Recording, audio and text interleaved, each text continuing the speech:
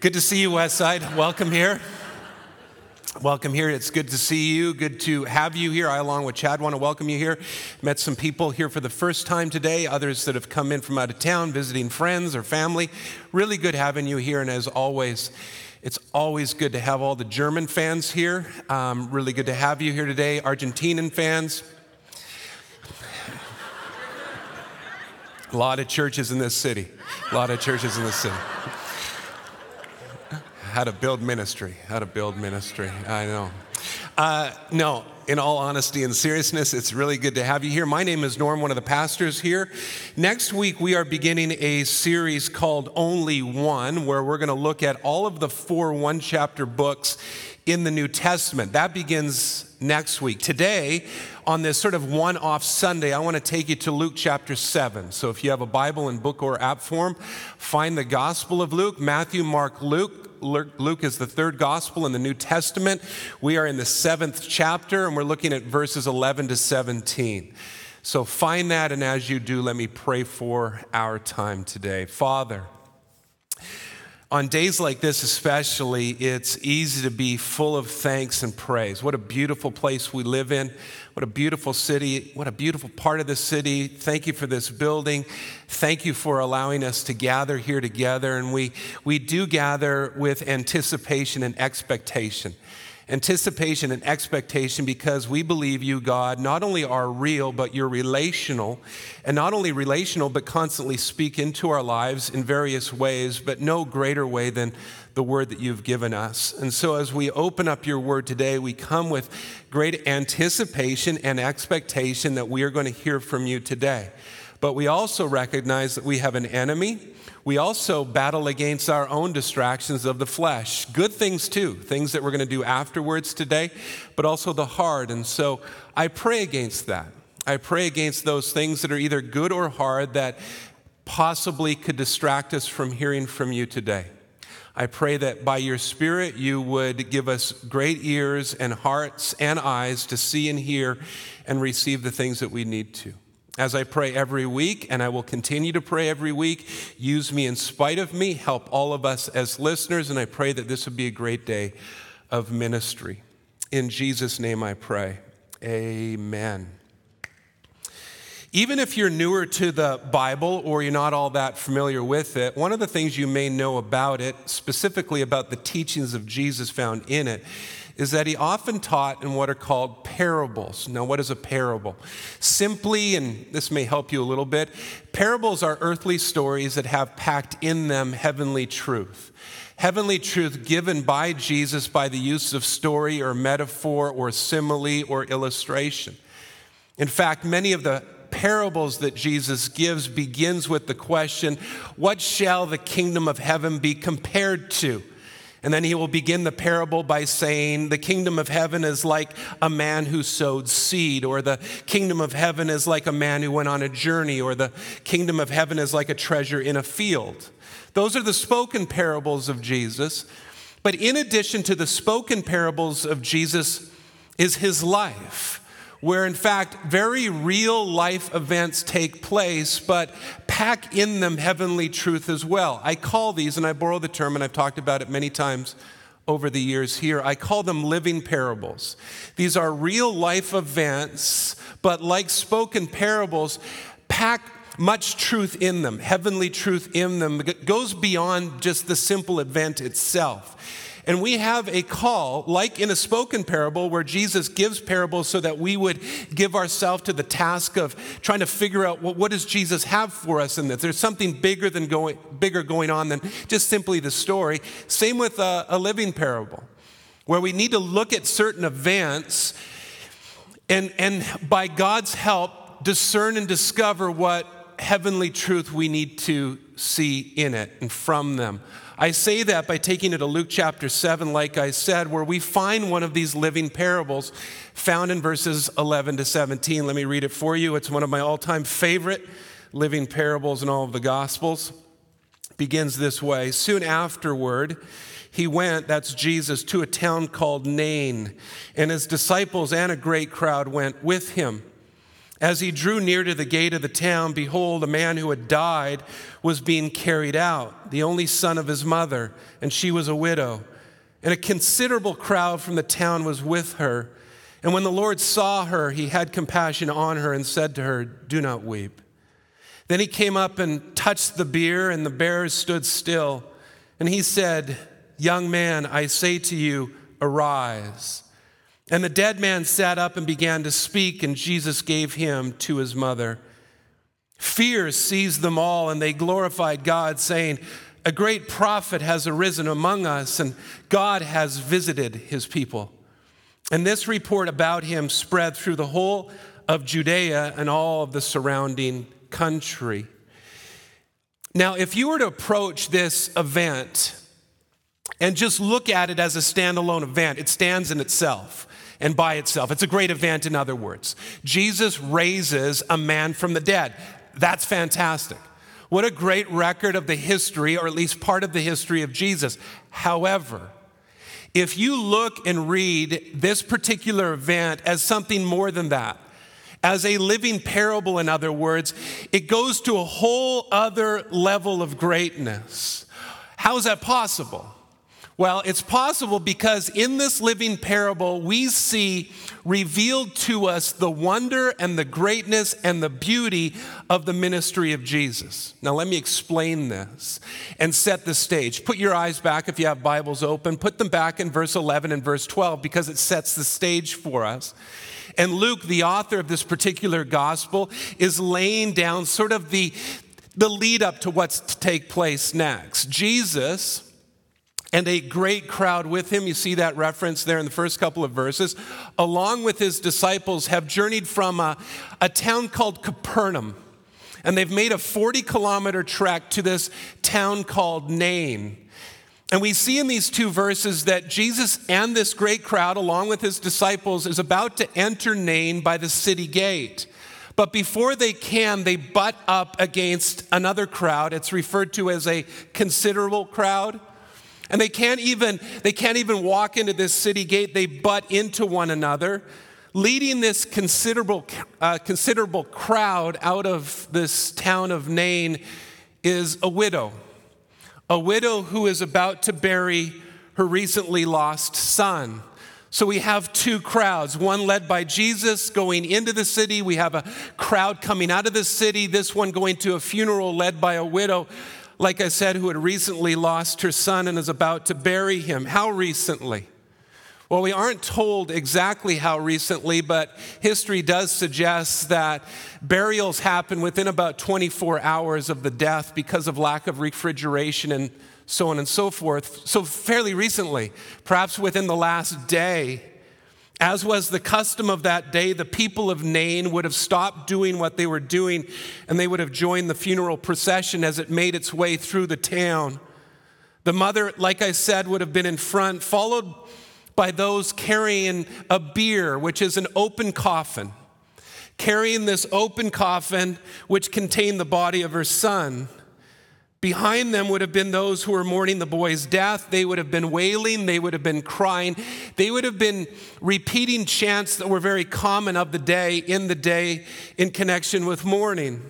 Some would have been friends, some perhaps relatives. Others may have been actually paid to come and mourn the death of the boy. That's the history of funerals and burials at this particular time. Those bringing up the rear would have been the townspeople who followed out of respect for the dead. That's the setting. That's what we see in these first two verses. But as we gaze at this living parable, I think we just need to step back and appreciate what's taking place and sort of picture it in our own minds. Jesus again leading a great crowd in, a grieving mom leading a funeral procession out. Don't miss that setting where they log jam at the city gate. But here's the first thing that I would like to suggest to you this morning as we embark into this living parable, and that it's a divine log jam that's taking place here, where all heaven is about to break loose. And it's at this point in this living parable where the first of four beautiful aspects of the ministry of Jesus is revealed. If you like taking notes, I want to highlight four things revealed about the beautiful ministry of Jesus that we see in this living parable. Here's the first. Jesus came to enter our desperation. Jesus came to enter our desperation. See, along with imagining this scene, you have to take some time to appreciate the despair of this woman. At the time of this writing, there was no one more vulnerable than a widow. At a time when opportunities for women were limited at best, with much dependence then resting on their husband and then their sons thereafter to care for them, this woman had lost both with no children besides. You can almost feel her pain. You can almost feel her anguish as she exits this town, can't you? I mean, put yourself in this particular spot. And that's the point of verses 11 and 12. That's Luke's purpose. I mean, if you find verse 11 and 12 as entirely depressing and despondent, then you're getting it because they're meant to be. Despondency and depression and desperation are what Luke, as guided by the Holy Spirit, wants us to be flooded with at this stage. I mean, just again, notice before we move on from them, the painstaking details that Luke gives us. He doesn't just simply say a son had died. He highlights that it's the only son of a widow who has died. We're to taste that. We're to experience and feel this. We're to put ourselves into it. Husband is dead. Only son is dead. Joy is gone. Hopes and dreams snatched away. In other words, this woman wasn't simply leading a funeral procession. She was journeying toward a life of destitution and despair. Luke wants us to grasp this. But why? For it's at her most desperate that Jesus enters her life. It's at her most distraught that Jesus hijacks a funeral procession. Isn't that great? I mean, wouldn't you love to do that? Like just a big line of cars going down the street, lights are on, hearse. You just hijack that bad boy, stop. Taking this one over. I mean, that's what's taking place here. Jesus coming at her most desperate time. I mean, wouldn't you have loved to have taken this in? That's why I find it interesting that from the so-called neo-atheists of today, that one of the things they criticize about those who believe in God is that God is for the weak and the frail and the desperate. My response, you're exactly right. And who amongst us isn't? Or who amongst us won't be at one stage in their life? See, that idea is not an argument against, it's an argument for the existence of God. It's really an argument playing off our pride and commitment to self-dependence and reliance. Because we live in a time where we go, I don't want to depend on anybody, man. We raise our kids like that. Be self-reliant. No, don't, ever. We don't want to be. We don't want to be self-reliant because all of us at some stage, maybe not right now where you're at, maybe everything's hunky-dory, man. But at some stage and at some place, we will be in desperate times, and thank God that He is more than willing to enter them. That's the first thing that we see here in Jesus about the beautiful aspect of His ministry revealed in this living parable. A second beautiful aspect of the ministry of Jesus revealed here is that Jesus didn't only come to enter our desperation, but Jesus enters it with compassion.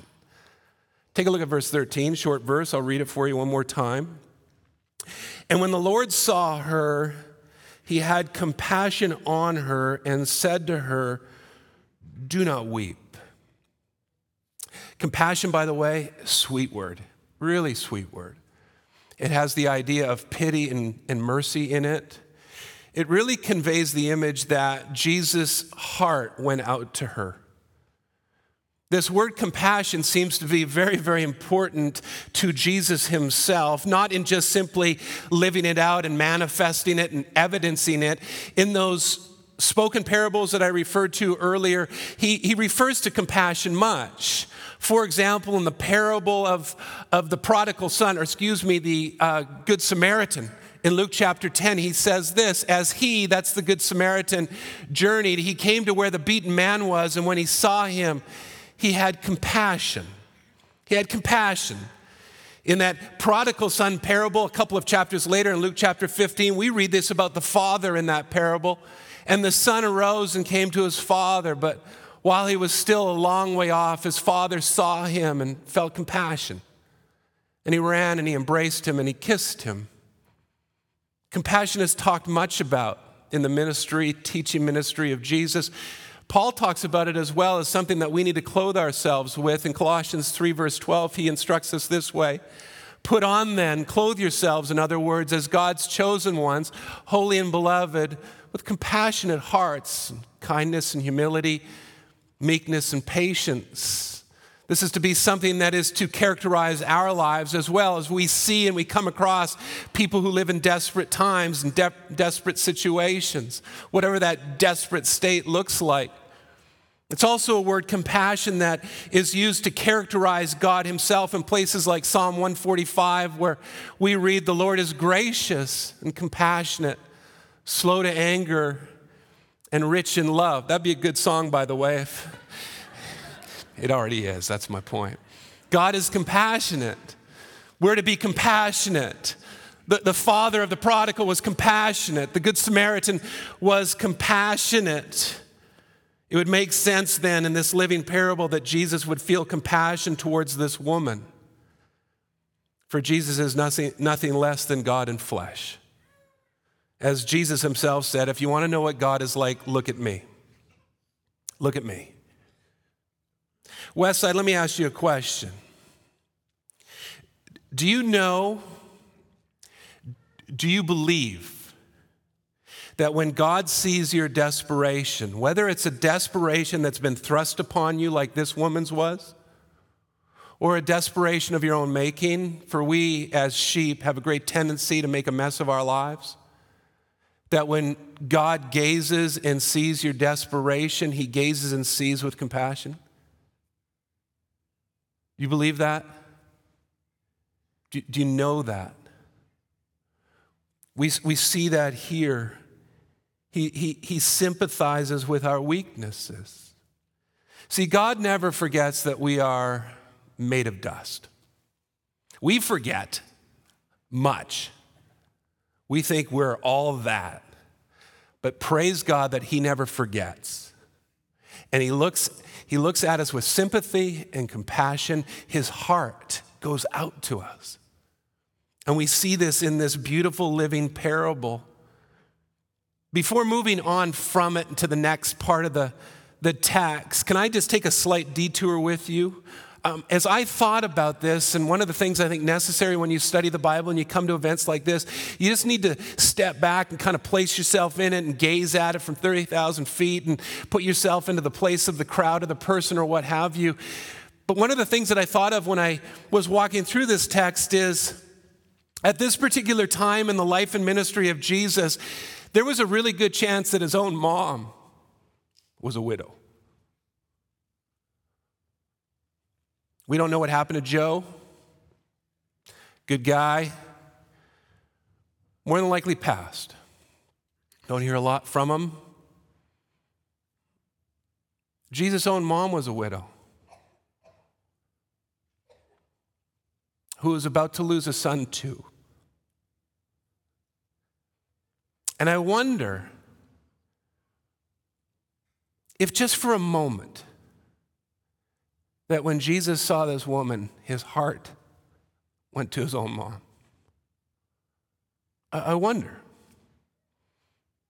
Because Jesus was 100% divine, but he was also the perfect person. 100% human in addition to his 100%ness of divine.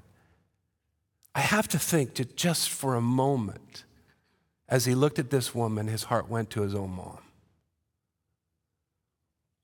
And so we see here, upon seeing this woman, that Jesus says to her, and you can note it in verse 13 at the very end, he says, "Don't cry."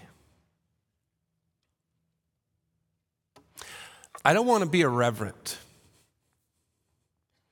but in context, this is a really stupid thing to say.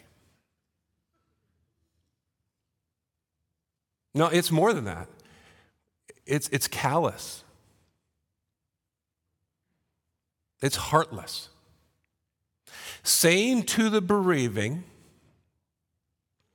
at a funeral, especially to a widow who had just lost her only son, "Don't cry." Try that sometime. It's callous. It's heartless, it's foolish, if it wasn't for verses 14 and 15. Take a look at verses 14 and 15, verses that reveal a third beautiful aspect of the ministry of Jesus, and that is Jesus didn't only come to enter our desperation and with compassion, but Jesus came to enter our death too. Take a look at these beautiful verses with me. Then he came up and he touched the bier, and the bearers stood still, and he said, "Young man, I say to you, arise." And the dead man sat up, and he began to speak, and Jesus gave him to his mother. You could almost make this point a continuation of the first, for we are no more desperate than when we stand in the shadow of death. This is a desperate state. No, this is the most desperate state. You probably picked it up as I read the two verses, but the beauty of this living parable here is that it reveals that Jesus doesn't only just enter our death, he touches and stops it too. See, can I tell you something about our Jesus? Death doesn't simply march arrogantly in front of him without him stepping in. See, in verse 14, look at verse 14 with me. It's really important. We read that Jesus came up to the bier. It's an open coffin. And he touches it. And immediately what happens? What happens? The bearers, people holding up the bier, stop immediately. Why? Well, because Jesus had just broken the law. It was against their law to touch the coffin or come in proximity to that with the dead. It was against the law. In addition to it being against the law, we read this in Numbers 19, verse 11, that whoever touches the dead body of any person shall be unclean for 7 days. So Jesus had broken the law, and now he is designated as unclean. Okay, let's figure this one out. What do we do with this? Because Jesus didn't come to abolish the law, he came to fulfill it. What do we do with this? Well, the simple and good answer, and an answer I agree with, is that there is a higher law, there's a higher thing going on here. There's a law of love and mercy. We see that in the ministry of Jesus, in statements like, you know, the Sabbath was made for man, not man for the Sabbath, and there are good things that you can do on the Sabbath, even though it could be designated as work. There's a higher way. We see it in his rebuke to the Pharisees of the time, and a reference that I have spoken to quite a bit, where the Pharisees are tithers of their spices, and Jesus says, look, you've forgotten a higher way, love and mercy and grace and truth. Don't neglect the former, right? Don't neglect that. Don't neglect your commitment to giving back what you have received, but there's a higher way. There's something you're forgetting. So that may be a really good answer to this, and one I agree with, but I also believe that there's something much bigger going on here. That in this living parable, we have played out for us what Jesus ultimately came to do. He came to stop the greatest of enemies, the enemy of death, and stop it as he does here. In the context of the whole counsel of God. How does he stop it here? By touching it and becoming unclean so that we would no longer have to be. Jesus stopped death by becoming death. He became sin, taking our sin's penalty so we could become the righteousness of God. His death, our life. But not only does Jesus stop here and touch death, he speaks in it too. He speaks into it. Jesus said to the dead son, I say to you, arise. In a way similar to what he did with Lazarus when calling him out of the grave, Jesus calls this young man out, but before he entered his. And in response, and taking away all doubt, the boy snaps up and he starts speaking. Don't you wonder what he said? Why the long faces, right? Who's the guy with the beard? Right? Don't you kind of wonder, what's everybody doing here? What's happening? He does wonder. I don't know. We'll ask him one day, perhaps. I don't know. But I love this. But more important even than wondering what he said, it's important to know here at this stage in this living parable that Jesus' authority and ability to speak into death rested on him becoming death and defeating it thereafter. In our 7-year study of the book of Romans, this is what we read in Romans 14. You thought we were done with that bad boy, right? Welcome back, Romans 14, verse 9. Paul writes of Jesus, for to this end Christ died and lived again. Why? That he might be Lord, both of the dead and of the living. Why can Jesus call the dead out of the grave? Because he's the Lord of it. Because he conquered it. He's the Lord of the living and the dead. That's why he can say to Lazarus, come on out. That's why he can say to you, young man, arise. To say to a little girl in the same gospel, arise. He is the Lord of the living and the dead. Jesus is the Lord of both. That's why Paul declares this great victory in 1 Corinthians 15. Death has been swallowed up in victory. Where, O death, is your victory? Where, O death, is your sting? The sting of death is sin. And the power of sin is the law. But thanks be to God. Why? Because he gives us the victory through our Lord Jesus Christ. His death, taking away the penalty of sin, and his resurrection, taking away the power of it. He became sin so that we would become the righteousness of God. All of these at play here. Entering death, touching death, stopping death, speaking into death, and conquering death by becoming death. That's our Jesus. It's wondrous. Now, before moving on from this stage in this living parable, and as I begin wrapping up, I'm a slow wrapper-upper, so don't think that I'm about done. Don't get excited yet. But as I begin to wrap up, we'd be amiss if we didn't recognize that there are two deaths being depicted in this living parable. What are the two deaths? Well, the physical death of a son, certainly, but the spiritual death of the mother and the crowd with her. A dead man lying and a dead mother walking. But what we have in this living parable is that Jesus enters both. See, it goes without saying, physical death is horrible. It goes without saying, we know that. To some degree, like most of you, I've been affected by it. As a pastor, I've been closely involved with it over the years. I've visited many hospitals, I've prayed with many sick, and I've buried many others. And across the gamut, from stillborn to the aged, from non-believing individuals to lifelong saints, from family members to strangers, from those having taken their lives to those who had it taken from them, from those who made a mark to those who never had a chance to, and from those who left little behind to those whose kids cried while a parent was driven to the grave. I've done those funerals. Physical death is sobering and it's horrible. But there is something worse than even it.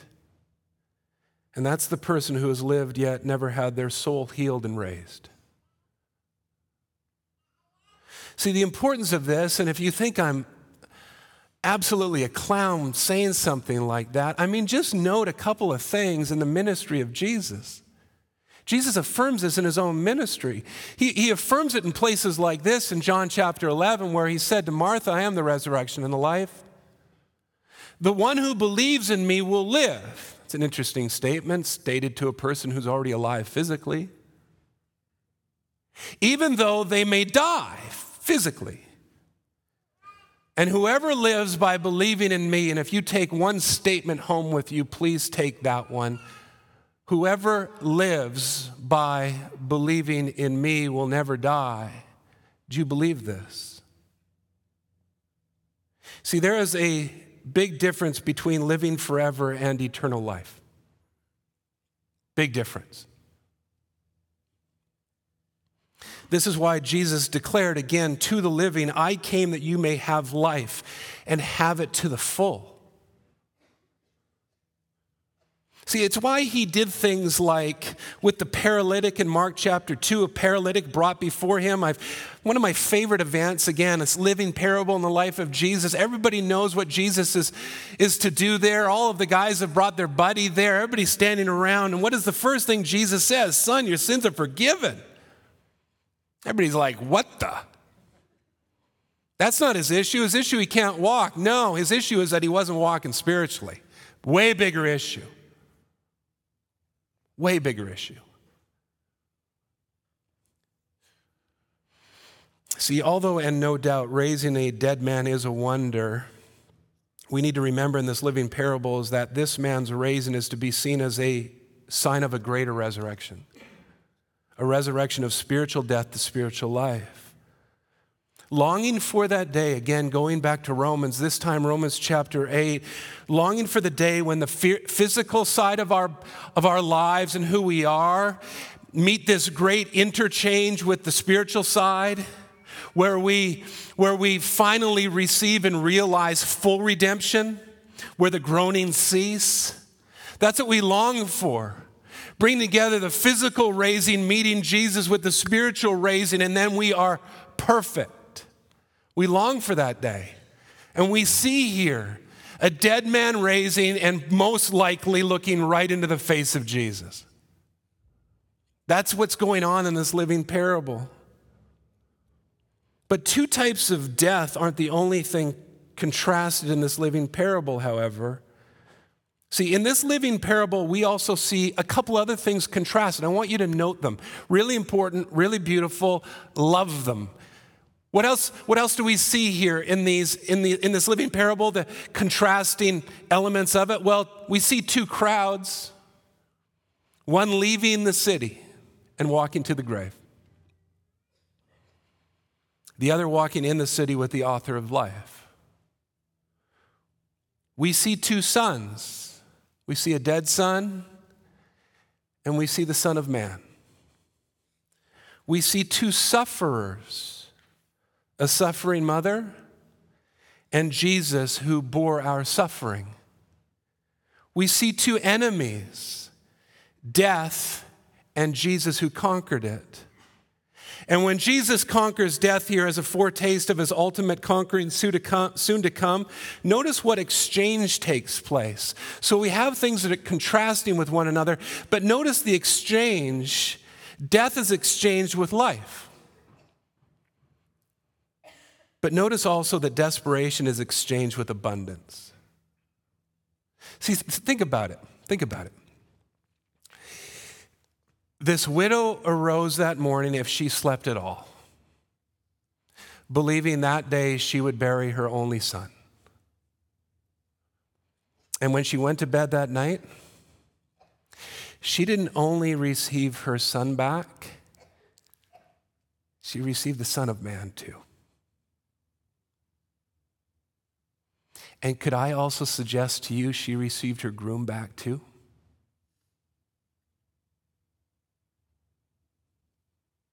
What a beautiful day. Desperation exchanged with abundance as Jesus hijacked this funeral. There's one other exchange that we see in this great living parable, and that is mourning exchanged with worship. Mourning exchanged with worship, which leads to my final point about what this living parable reveals about the beautiful ministry of Jesus, and that is Jesus came to enter our desperation and our mourning and our fear and brings forth worship. Take a look at verses 16 and 17. It says there, fear seized them all, and they glorified God, saying, a great prophet has risen among us, and God has visited his people. And this report about Jesus spread through the whole country of Judea and all the surrounding country. Fear is the natural reaction of men and women when they are confronted with an unnatural power. That's what fear is, at least in the context of this. Glorification, however, is a natural outcome when men and women recognize that the source of that power is a compassionate God.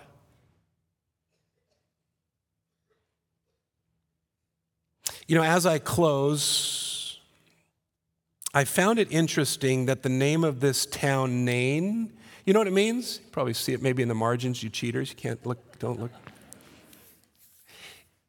The town means, the town Nain means beauty. That's what it means. When that day started in the town of Nain, however, nothing beautiful was going on until Jesus arrived. And in that moment when he arrives, he shows up and he reveals 4 beautiful aspects of his ministry. That he came to enter our desperation, and to enter our desperation with compassion, and to enter our death too. To touch it, to stop it, to speak into it, and finally to become it so that we wouldn't have to. And finally, Jesus came to enter our desperation and mourning and fear and exchange it with worship. This is what happens when God visits his people. So I ask you some questions as I close. Which crowd are you?